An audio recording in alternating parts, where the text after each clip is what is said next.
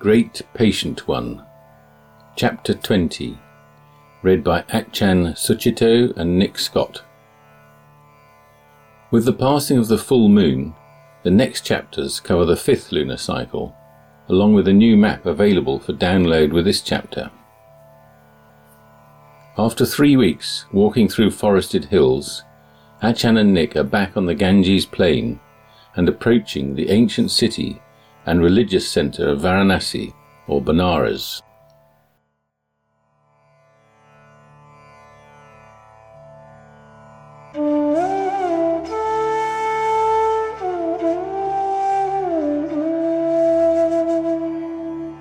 Chapter 20, The Family Business.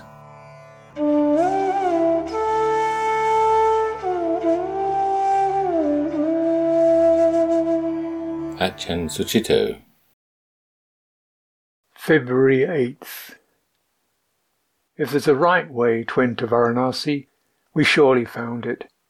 Being rowed down the Ganges from Ramnagar on the eastern bank, across that broad brown flow strewn with garlands and stuff that you didn't want to look at too closely, to the city that makes it holy. The silent boatman leant into his oars, and the rowlocks creaked steadily. On the farther shore, crowded with ghats and temples, the pious came to be cleansed of sin, to spend their last moments on earth, or to have the ashes of their dead sprinkled. As we drew nearer, we could see the stone steps that led down to the river, thronging with people involved in ritual ablution. The burning ghats, where the dead are cremated, were further to the north and downstream. To have one's remains cast into the tide on the Varanasi shore guarantees rebirth in heaven.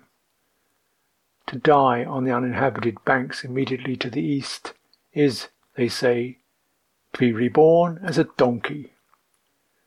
So for us, lumbering out of the wilds and back to the civilized world, it was an auspicious crossing.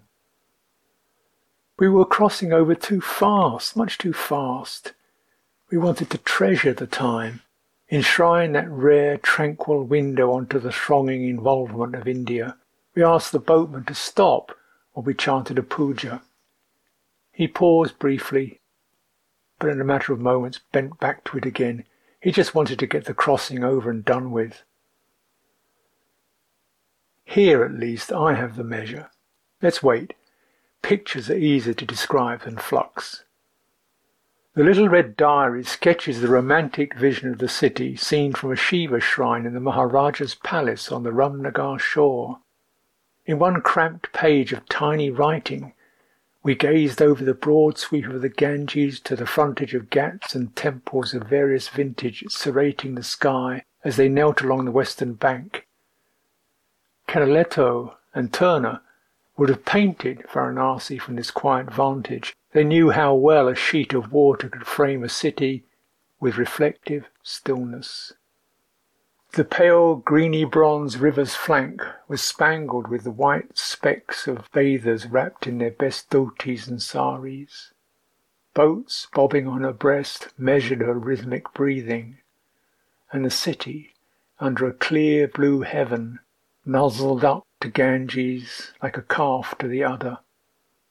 Here one of the fundamental images of the culture is portrayed, Mother Ganga receiving her multitudinous offspring, cleaning them of all impurity, and in death accepting their ashes into her heart. Memory adds some background. We had pounded heavy-footed into Ramnagar late in the morning, with not much time for a meal, and sank into a chai shop of such surpassing filth that even the rats running around the floor looked embarrassed. The customers were served by bright-eyed boys who looked about 8, and whose thumbs regularly went for immersion in whatever runny dish they happened to be carrying. We chose plain parotas, huge ones, a 4 arms length across, and bolted them down throats grown leathery from periodic searing. Then, slowing down into a post-March, post-prandial daze, we headed for the river looking for a crossing and happened across a massive fortified palace. A friendly Brahmin told us it had belonged to the Maharaja of Benares and waved us in. It was now state property, and the superintendent gave us only 15 minutes to look around. "Lunchtime is at 1 o'clock, he stated calmly, but with some finality. It wasn't going to be easy to absorb the mood of unhurried imperial grandeur in a quarter of an hour, but we felt it was our duty to gobble as much of it down as possible. The diary sputters indignantly in an attempt to savour every morsel of that labyrinthine splendour. Old Belgian Minerva car, palanquins, pistols, rifles, swords, ivories, ceramics, brocades, textiles, photos of former and current Maharaja, plus Brits in pith helmets awkwardly trying to sit cross-legged, or visiting monarchs, e.g. Haile Selassie.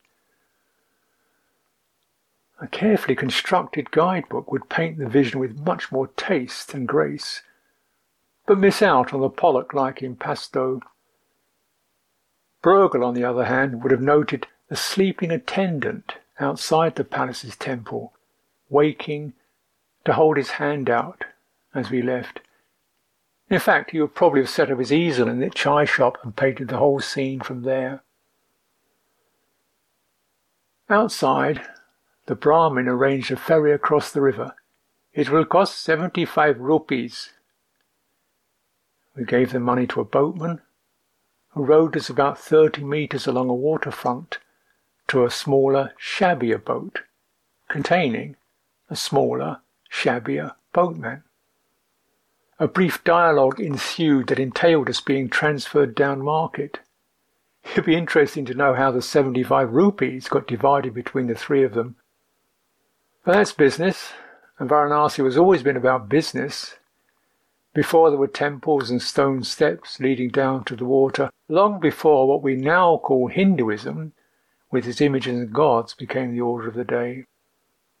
Certainly the city was well established in the time of the Buddha as a centre for the production of fine muslin and brocades, and as the capital of Kasi, a kingdom that had just been assimilated into Kosala.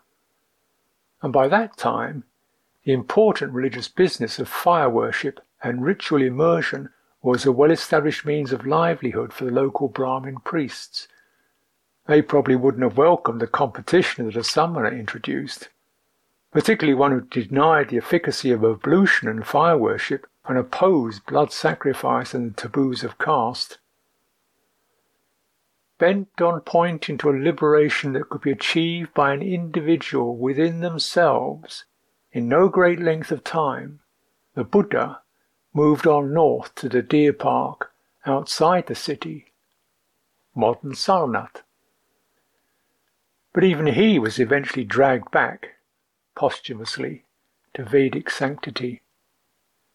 In 1794, when Jagat Singh, minister to the Maharaja, had the ancient Buddhist stupa at nearby Sarnath demolished for the sake of its brickwork, the ashes of Gautama the Buddha were discovered in it. Anxious that his fellow countrymen should at last find his way to heaven, the good man had them thrown into the Ganges.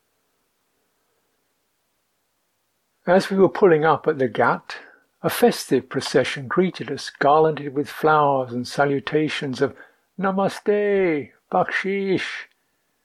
We passed through that and got moving, away from the steps that led into the water and into the dense tangle of capillary-like alleys that make up the Chowk.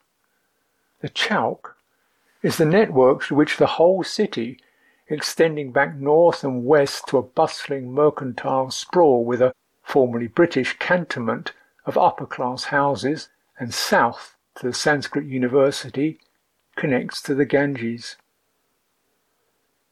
Through the choked passages moves whatever daily blessing has been generated by means of ritual sacrifice and ablution, but the Chowk is as much or more a bazaar as the religious core.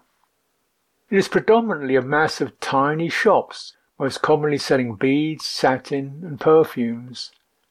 Sandalwood, the universal incense, pervades the air, and "Hello, change money?" softly drifts into the ear from an unidentified space just to one side of your vision. Meanwhile, through the press of bodies in the alleys, temples can be glimpsed, behind the shop frontage, yet amongst them, like the Hindu gods themselves. The teeming chaos of the place is sanctified by being dedicated to Shiva in his fertility aspect as Vishveshvara, God of all, and Vishvanatha, Lord of all. The god first appears under the name Rudra, the Howler, in the Veda Samhita, and in the later Upanishads was addressed as a manifestation of the Supreme, with many names, including that of Shiva. The epics mention him with honour, and in the collections of legends and stories known as Puranas, the god acquires a massive, though apparently contradictory, potency. An ascetic, a solitary yogi meditating high in the Himalayas, reluctant to marry Parvati, the daughter of the mountain, Shiva is yet a source of fertility and blessing, and at the same time, Bhairava, the terrible destroyer, whose Tandava dance brings the world to its close. He is also Gangadhara, the bearer of the Ganges. She was a river of heaven once, streaming from Vishnu's toe. According to the Puranas, it was only through the power of the sage Bhagirath that she was brought down from above. She didn't want to come at all, was angry, very angry, at being pulled by his power down to the earth realm. Thousands of miles she fell, and there was fear that the power of her descent would crush the earth. Then Shiva came forward to catch her on his brow, so that she flowed to the earth through his piled up hair, and, carrying the accumulated power of all that sacrifice and devotion, the flowing stream became the mother of the world. Now holy places and people by the million cling to her. Near her source in the mountains of Rishikesh or at Haridwar, there are scores of ashrams where near-naked sadhus, hair matted or bound into top-knots and bodies smeared with ash, undertake austerities. The power of their offering themselves to God is galvanizing. Every 12 years, according to astrological calculations, at Haridwar or at Allahabad, where the Ganges and the Jumna meet and are joined by the heavenly and invisible river Sarasvati, there is the mass gathering known as the Kumbh Mela. 15 million people will gather beside the river for immersion, and at auspicious moments, in unstoppable surges that leave a few hundred trampled underfoot, plunge into the sacred tide. In the Chalk, it's hardly like being in a city. The experience is more archetypal. One is in the press of birth and death. The very sky is all but blotted out by the torrent of the many folk. Yet there is a current, and as much through its agency as through our own efforts, we pass through and into the clotted arteries of the main thoroughfares, where at least the sky could be seen. Somewhere in this fertile flood, bearing Sikhs and sadhus and everyone in between, carrying cows, rickshaws, scooters and honking cars, slowly onwards, was the post office. And beyond that, Clark's Hotel. The first would offer us the emotional uplift of letters from the family and friends, and beyond that, Mr. Upadhyay would regale us with food, drink, and running water. And somewhere, surely, would be the chance to rest, to shelter from the elements and make running repairs on bodies and belongings.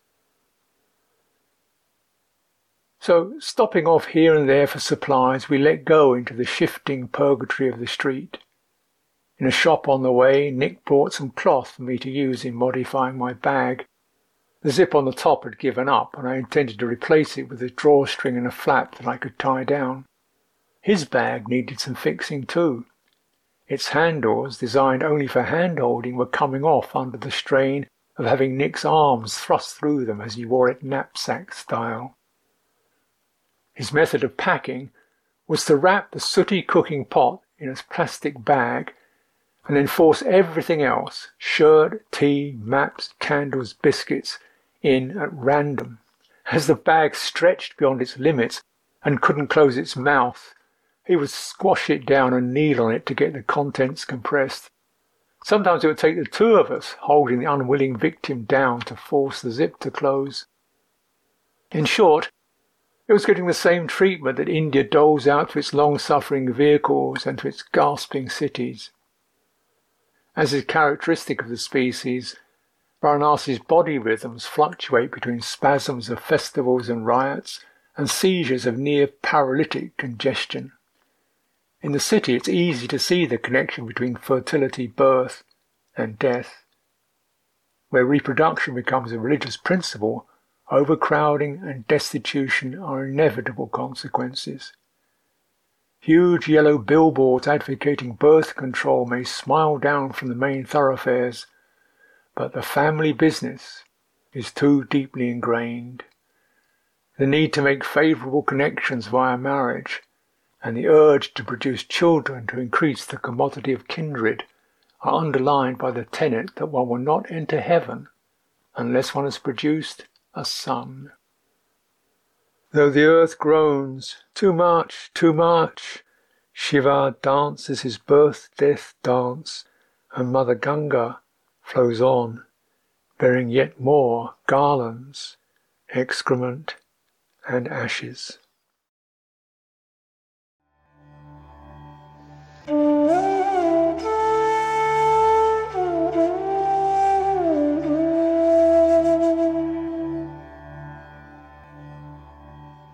Nick Scott.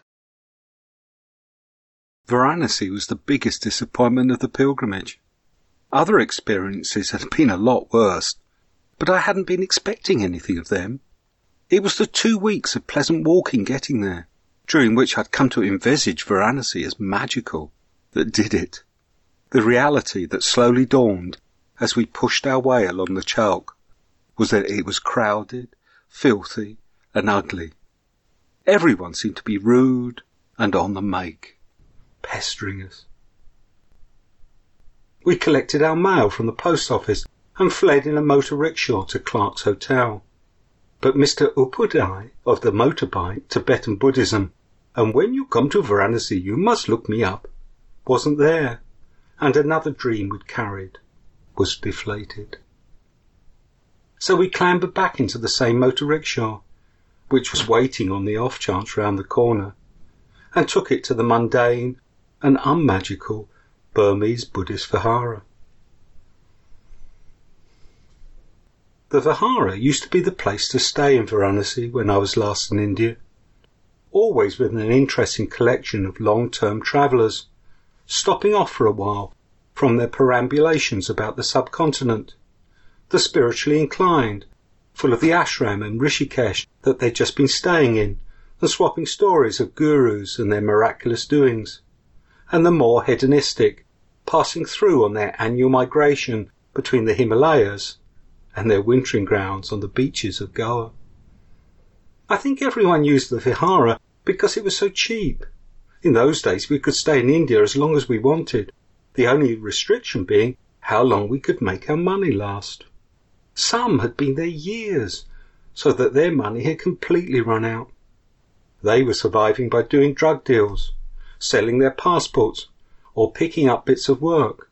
One of the favourites was working as extras for the Bombay film industry, though you couldn't have long hair or beards for that. Things had changed at the Burmese Vihara. The place still looked the same. It was behind the municipal bus station, and like it had a functional brick and concrete block architecture. But there was only one traveller while we were there, a lady on her way from a Goenka meditation course who had stopped for one night before heading on to Kathmandu. All the other Westerners in Varanasi were staying in the more expensive little hotels overlooking the Ghats. In the old days, that was where those we dismissed as tourists used to stay. But that was the only kind of traveller there seemed to be now. There was just one resident bhikkhu, and he was only in Varanasi for 6 months studying at the university. The Vihara was run by a young man employed as the manager who told me they were having real trouble making ends meet.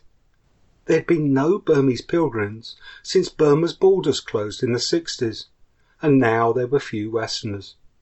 They tried pleading to the Burmese government for help, but they didn't hold out much hope. The only way they had of supplementing their income was hiring the Vihara out for wedding functions. They didn't like doing it. Hindu wedding ceremonies were hardly what a Buddhist pilgrim's rest house was meant for. But there was nothing else. The family providing the next wedding reception arrived the same day as us. Soon after we settled in, there was a lot of commotion outside, and we were disturbed by various people walking into our room, presumably looking around at the facilities they'd hired.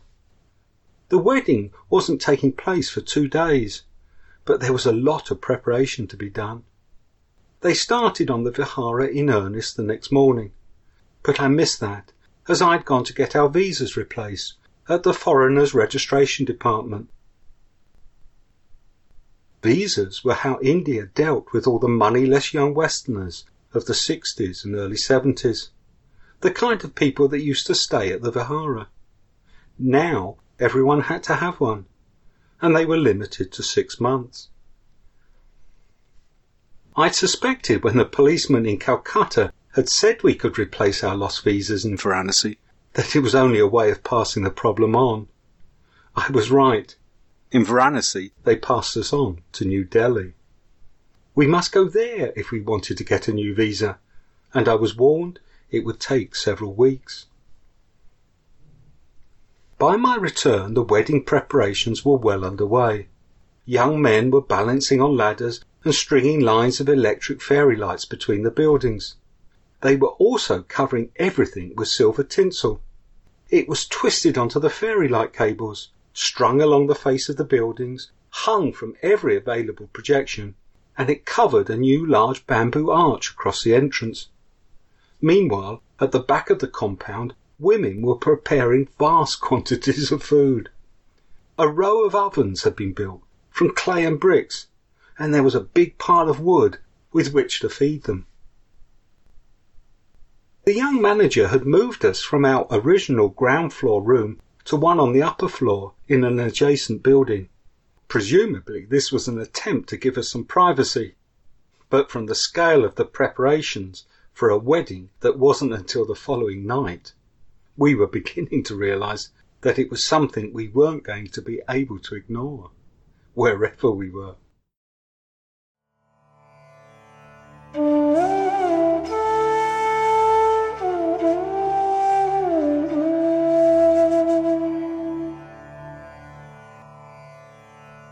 Achan Suchito.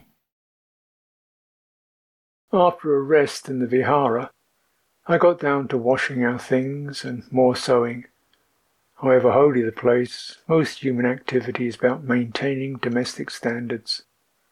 The manager gave us a room and let me use the phone to attempt to contact Mr. Upadhyay. Things came together. Wide-hipped matriarchs who were preparing for the wedding happily filled my bowl. Nick did his shopping and even took us out for a meal as a treat. Domestic duties like filling in the diary and writing letters also helped create some inner cohesion. I'd kept up a steady outpouring of minor epics to my families, my brother and mother on one side, and the Sangha in various monasteries on the other. Varanasi was the principal address that I had given to pick up incoming mail, and to my delight I received quite a bit. Monks and nuns had sent me their best wishes and a replacement copy of the Patimokkha. Separate worlds hovered nearer. Even my brother, no great correspondent, had written. I opened his letter nervously. What news of my mother? It was quite a long letter, and the relief I felt at the end of it made it clear how much had been nagging away in the back of my mind. He described a situation I was familiar with before I left. She had various bowel disorders and was also having memory losses. On my last visit, I noticed her obsession with recording the time to keep a sense of connection to events. Even then, my brother had been with her nearly every day, doing odd jobs, washing clothes, and keeping her company. He had hired a home help to come round to do her washing, cook, cut her hair, and whatever else. Since November, Mother's condition had deteriorated, and my brother felt that it was better to find her a place where there would be 24-hour attendance. He was writing to let me know, so that my mind would be at rest, till she had finally settled into a retirement home. I felt proud of him. He was using family life to do a lot of good things. My life of contemplation and non-attachment, though an inspiration to many people, had never seemed to be of much interest to my own family. When I first returned to England from Thailand, I'd really wanted to offer my family something enriching from my experience. But all they seemed to notice was the renunciation, the awkwardness of not eating after noon, the antisocial abstinence from social drinking and watching television. To my mother, at least, bhikkhu life was an avoidance of life, a meaningless sacrifice. But I kept the connection. Maybe the letters from India, in which watered-down Buddhist reflections could be slipped into description of events and scenery, would have a subliminal effect. A lot of religion is just about dealing with the sense of belonging, the pain and joy of that. Theistic explanations often try to fit it all together by taking us back to grander versions of father or mother who will gather us back into eternity. But in India, the picture is vaster, more detailed than any family dynamic. All creation is governed by Dharma, which covers the rhythms that brings worlds into being and brings them to an end, the vows that bind the deities, the various roles and functions of the castes, and even the minutiae of religious procedure and social protocol. And at every level there are rituals, formulae, and sacred words to ensure that the great balance of Dharma is maintained. Hence, the Vedas, the collections of the word, which are considered too sacred for the lower castes to even hear. For them, there are the tales of the gods and of heroes, the Puranas and the Itihasas. The Vedas, the hymns, teachings, rituals and procedures of sacrifice and purification, are the business of the Brahmin priests. According to the Veda, it is correct sacrifice, or the self-sacrifice of renunciation, that grants the greatest power for success, and the learned Brahmins are those best suited to conduct ritual sacrifice on behalf of those who cannot sacrifice themselves through celibacy or asceticism. Referred to in the text as the human gods, the Brahmins summon and manipulate the gods' power through sacred word and ritual. The human need for blessing, for safe passage through the poignant throes of birth and death, has been their affair for millennia. And the ghats at Varanasi, on the banks of the sacred river, are of course one of the most auspicious places to have such needs addressed. So, without much conviction, but with a vague determination to do the Varanasi thing right, we decided to begin our second full day in the city by the river. We'd get to the ghats before dawn, swathed in robes and blankets so that in the dim light we would not be noticed as Westerners. We left the vihara at 4:30 and began by walking. The streets were quiet, but Nick knew we wouldn't have to walk the 3 kilometres to the river. We avoided the rickshaws by the bus station. Better to take a ride when you're walking, gives you a psychological advantage when it comes to haggling a price. After about 5 minutes of displays of complete indifference to a motor rickshaw, the price eventually dropped to an acceptable level. Okay, 5 rupees, okay? We clambered aboard and made it to the ghats by 5 o'clock. On the steps that led down to the water were a few stalls where vendors were already arranging pots of pigment and garlands of flowers. It was the cold time of day in the cold season, but as dawn came up, a few men and women swathed in white came down to bathe. Some were, to judge by the intensity of their manner, visiting pilgrims, making a very special event of it. The vendors gave them a lot of attention. Apart from garlands, the pilgrims could also have a mantra recited for a fee.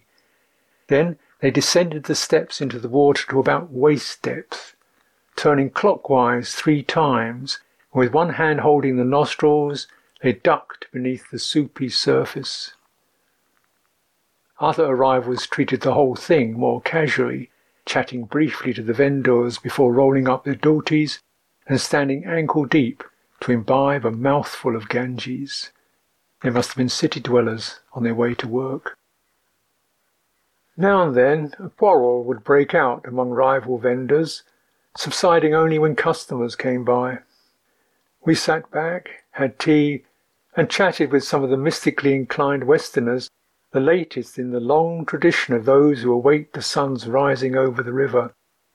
This has been a sacred moment since time immemorial. Now is the most auspicious time to recite the Gayatri, the mantra that reveres the illumination of the heart by the divine, a spiritual flow whose principal manifestation is the goddess Savitri. Let us think on the lovely splendour of the goddess Savitri, that she may inspire our minds.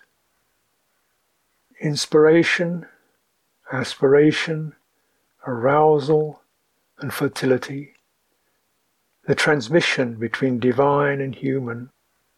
A dazzling sliver widened in the east as the temple bells rang their response in many voices, and Savitri's masculine aspect, the sun, reached fiery fingers across the water and pulled himself on top of Ganga. He burned there, gloriously impregnating every ripple for a few mind moments before, paler in a whitening sky, and with almost indecent haste, continuing his ascent over the prosaic round. After Turner, back to Bruegel. The romance was over, and the Ghats began to fill up. Day's business had begun. As the bustle increased and parties of tourists arrived for boat excursions, we started thinking of breakfast. We made our way through alleys which were coming to life but not yet crowded. A beggar squatting beside his aluminium dish, a vagrant cow, stone lingams and small shrines in nooks and crannies, the usual wodge of leaves, paper and household detritus underfoot, a straggling tree climbing to the narrow band of the sky. Occasionally, where a door in the frontage had been left open, a temple interior was revealed. Maybe we could enter the golden temple where the sacred lingam was worshipped, but it was not to be. Varanasi is one place where non-Hindus are not allowed access to temples. The best we were offered was a chance to see the outside from a neighbouring house, for 5 rupees. We didn't buy it. I can understand the devotees not wanting to be gaped at by tourists. Participation is all, and perhaps for us novices, immersion in Indian daily life was devotion enough. Moreover, regarding fertility ritual and sacrifice, we didn't need to go far to witness and even be part of that. Back at the Vihara, things were livening up as the preparations for the wedding escalated. They were testing out the PA with snatches of Indian pop songs. Will that be playing tape cassettes all night? I inquired casually. Oh no, not all night, I was reassured.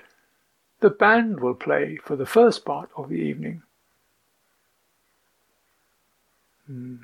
I looked at maps of the city, but came up with no leads on where we could spend a quiet evening's meditation.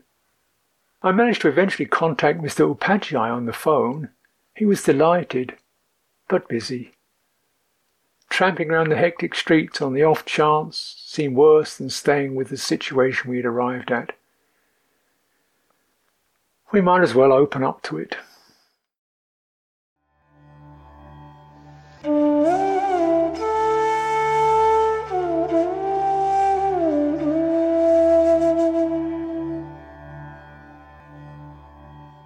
Nick Scott. By now there was a large marquee near the entrance, and a smaller one beyond the main hall, both of which were being decked out with flowers.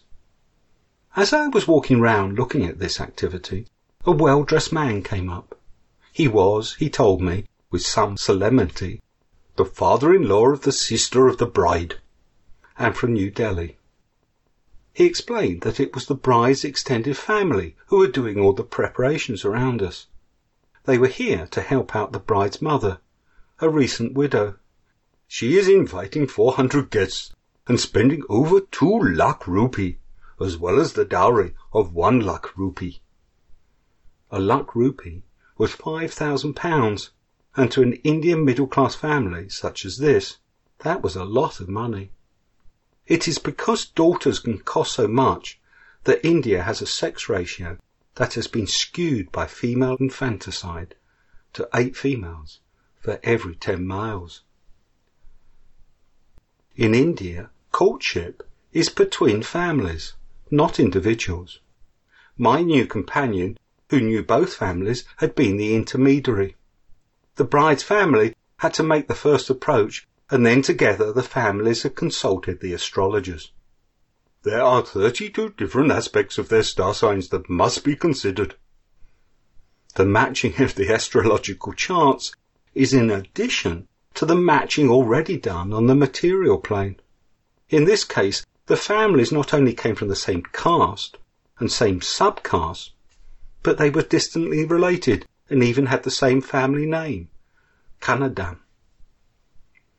This young couple are both 21, which is not right. It is tradition here for the bride to be the older.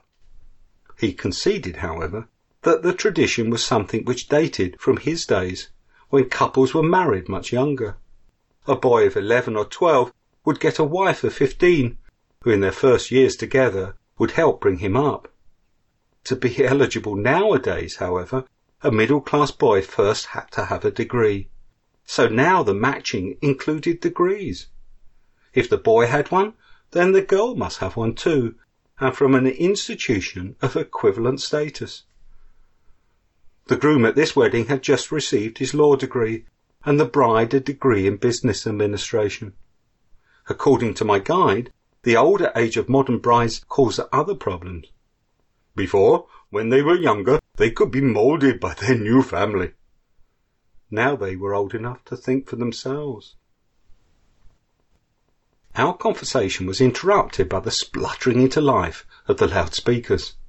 Their high-pitched wailing of Indian pop songs filled the courtyard, and, as I took my leave because of it, my companion invited us to join them. You must certainly come. It will be of great honour for the family. That night, February the 7th, was supposed to be our half-moon meditation vigil, spent by the Ganges.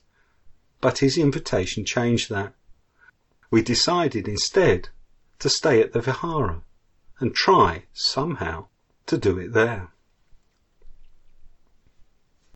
It was a strange night.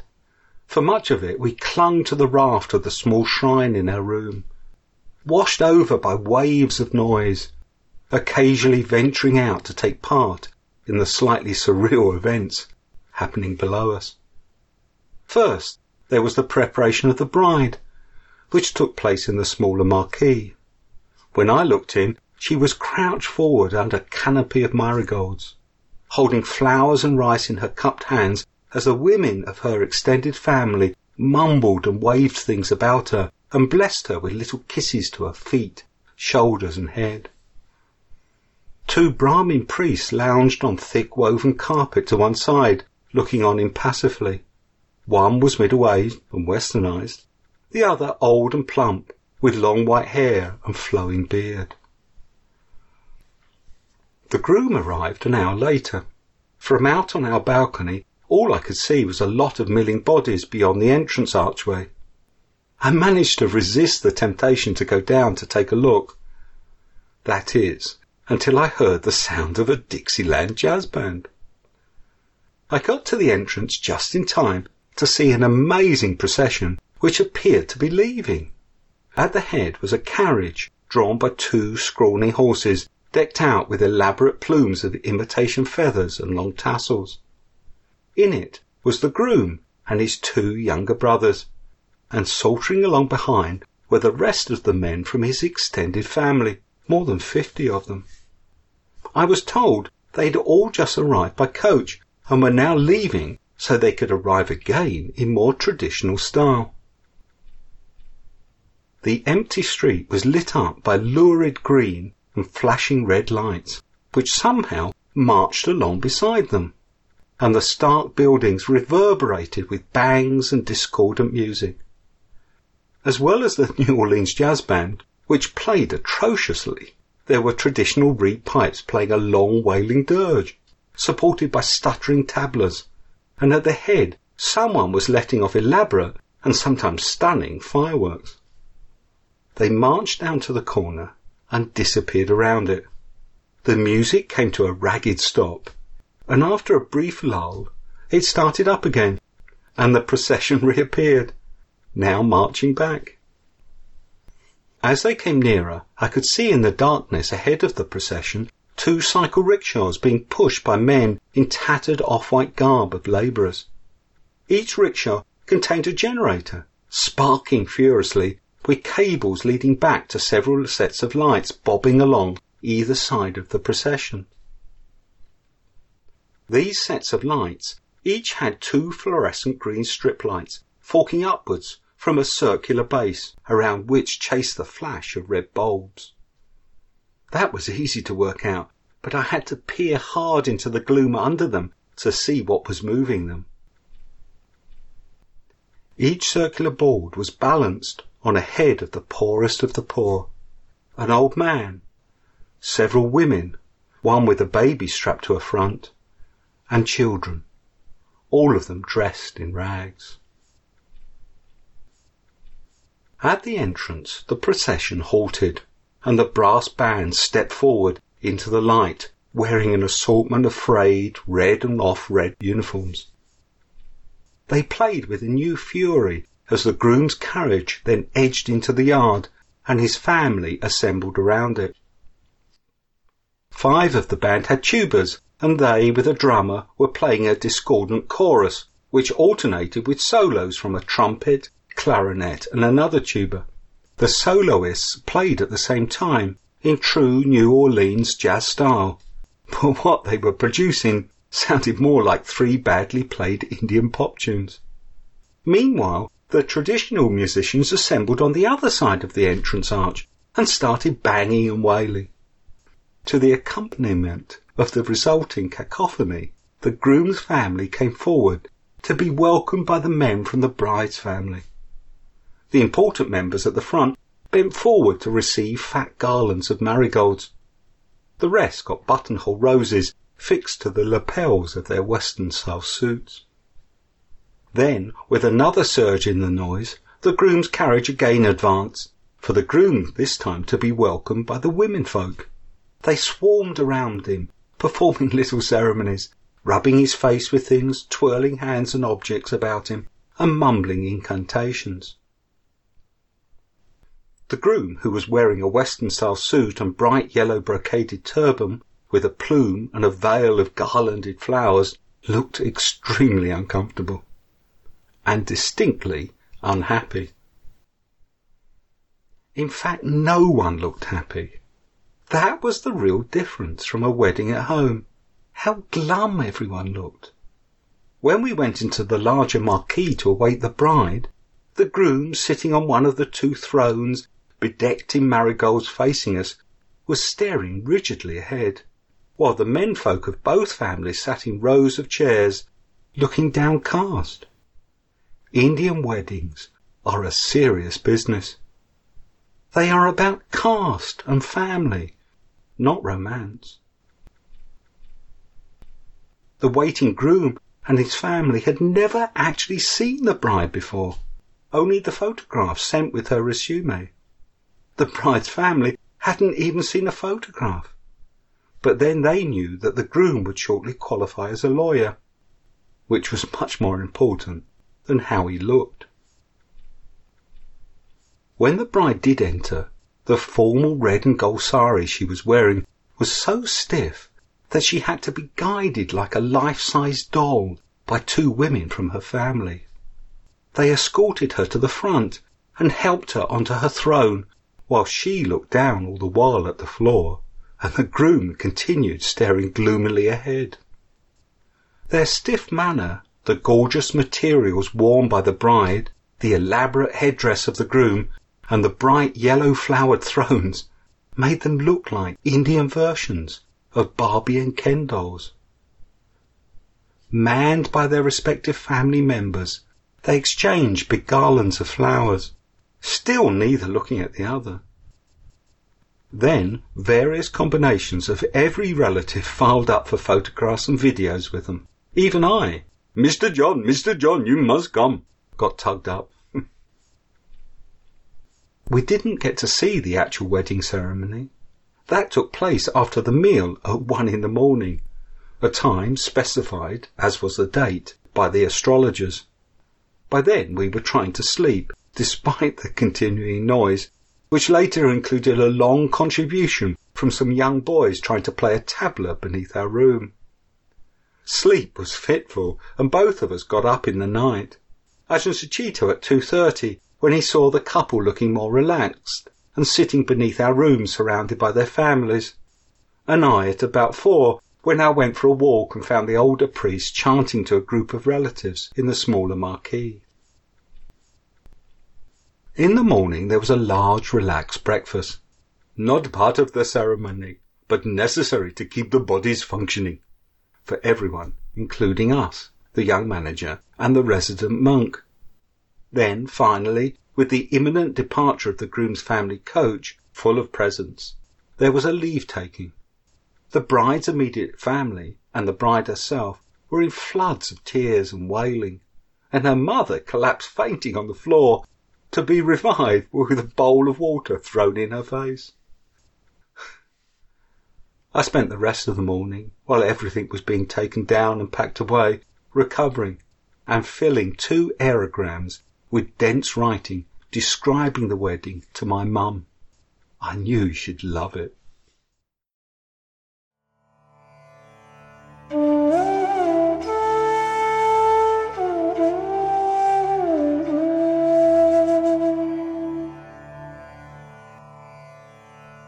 Ajahn Sucitto. Early in the morning, a little after the Brahmins had completed their rituals, I was invited down into their tent to give my blessings to the newlyweds. I felt sympathetic to it all. The family had gone to a lot of trouble to seek out what they thought, from the collective of their own experience, would be for the welfare of their children.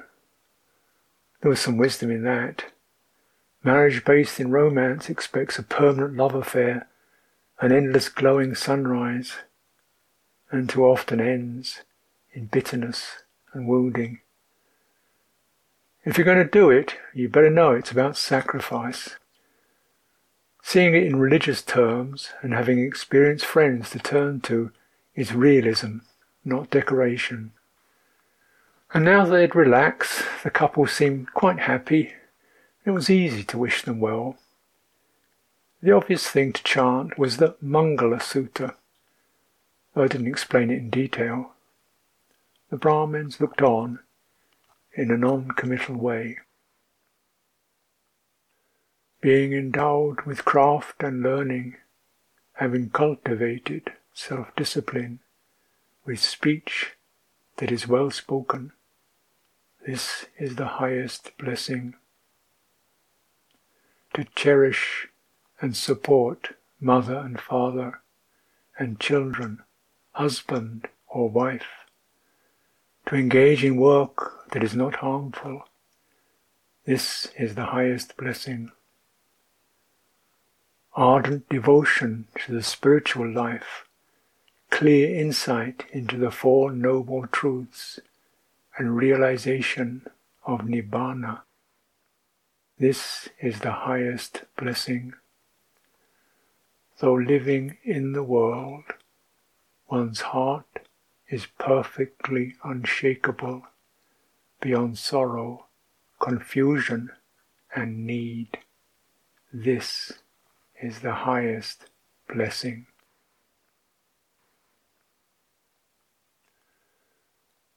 After that was the breakfast feast, in a great marquee decorated with tinsel set up beside the temple building, full of sleepily festive people.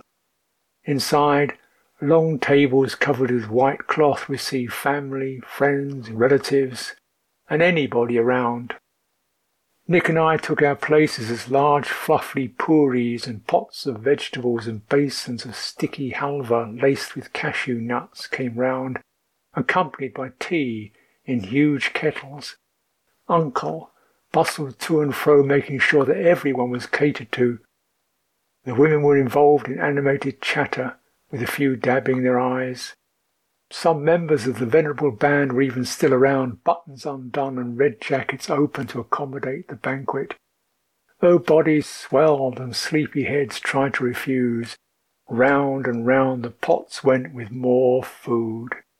It was all very traditional for family occasions, a bit too much.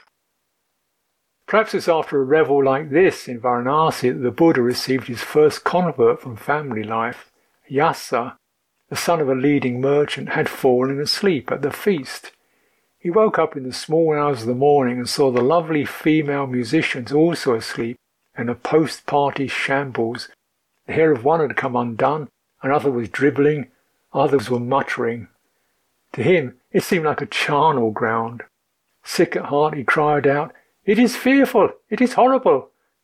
and ran that very night to where the Buddha was living in the deer park.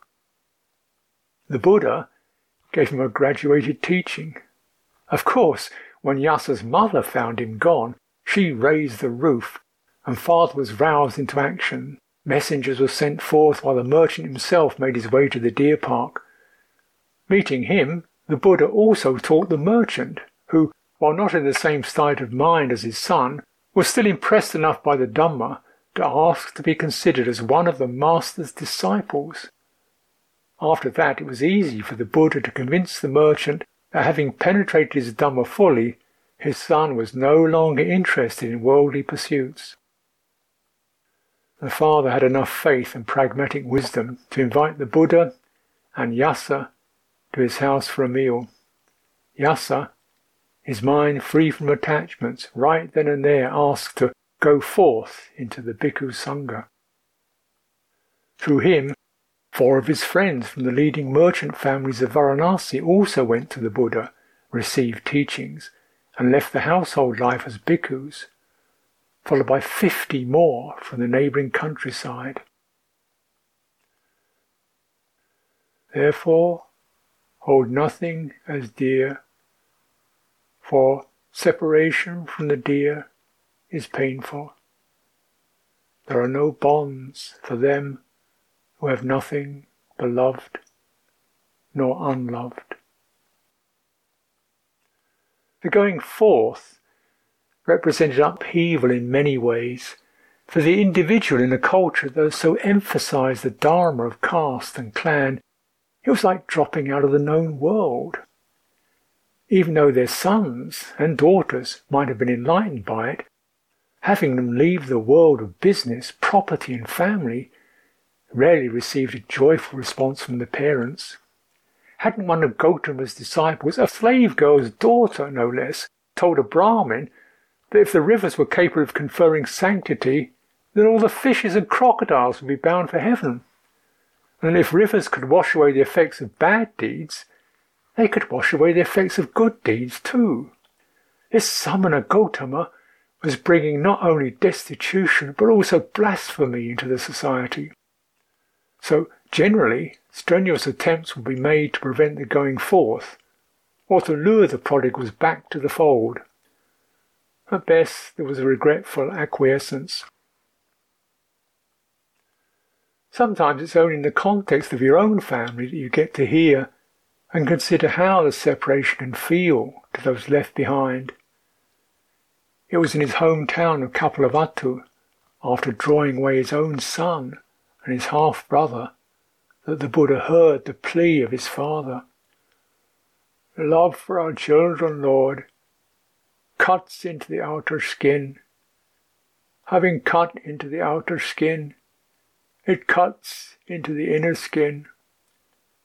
Having cut into the inner skin, it cuts into the flesh. Having cut into the flesh, it cuts into the sinews. Having cut into the sinews, it cuts into the bones.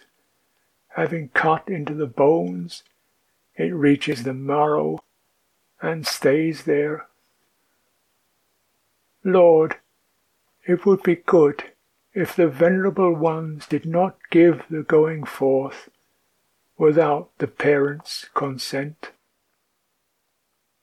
The Buddha agreed. For those who wish to go forth, the son or daughter has to have the parents' consent, the husband the wife's, and vice versa. It's not to be a rejection, but a sacred thing, a mutual and conscious sacrifice. The day after the wedding was as quiet a day as it ever could be in Varanasi. We both felt pretty rough, but staying around in the vihara was not going to make things better. Mr. Upadhyaya came round later in the morning with a bag of oranges. I wanted to give him some teachings, but he couldn't stay long. Also, he couldn't receive us at his home because his in-laws was visiting for a few days. But maybe tonight we would like to go out on a boat on the river. He would take us to the burning ghats, a very impressive spectacle. We agreed, but knowing the way things are, invited him to meet us in Sarnath if, for family reasons, he couldn't make it. Sarnath, peaceful Buddhist Sarnath, was where we belonged. So when by the next day, February 9th, we hadn't heard from Mr. Upadhyaya, we packed our patched-up bags. Nick now had 2 dog collars riveted to it to carry his sleeping mat, and left. But you don't get away from the world by walking. Sages know this. They left us this story. Once, when Shiva was meditating in his lone mountain abode, a ferocious demon who had just overpowered the other gods came to him, demanding that he hand over his consort, Parvati. Shiva's reply was to open his third eye. A lightning bolt flashed out, producing a lean, hungry monster who set upon the demon with every intention to devour him. The demon threw himself upon the god's mercy. A bargain was struck, and in a trice the other gods were restored. But what to do with the gnashing monster, whose sole instinct was to eat? Shiva responded to its howls with the injunction that it should eat itself, and so it did. Tail, legs, body, right up to the head, until there was just the face with insatiable gnashing jaws. Shiva gazed at it in awe. It was the perfect image of what life was about. He called it Face of Glory, vowing that no one could leave the realm of birth and death who did not render it due honour. To take leave of the world with reverence is not so easy, especially when it comes to leaving Varanasi. We started off about 8 o'clock in the morning. Sarnath wasn't far, 8, 12 or 32 kilometres depending on which guidebook you followed. The road was hellish. To the noise and congestion was added the stench of diesel exhaust from old engines. I was trying to stay spacious about it, but my stomach started rising. We spotted a railway line banked above the level of the road and chose that as the route out of Nausea. No good. It was in frequent and historic use as a public latrine, with excrement splattered over the rails and piled on the sleepers. We scurried along gagging until Nick found a way down to the Varuna River, and the vista of green fields and clean air opened up. However, Shiva's face of glory had got here first. Alongside the river was the place where the dead cows and oxen were dumped. The stench of rotting flesh saturated the warm, heavy air, and blue flies buzzed around us as we made our way past corpse after corpse. Only with some reluctance, like city gents at a railway station being asked to move out of the way of the cleaners, did the heavy vultures flop and flap out of our path on their tattered black wings. I suppose it took us an hour and a half to get to Sarnath, but it was long, much too long.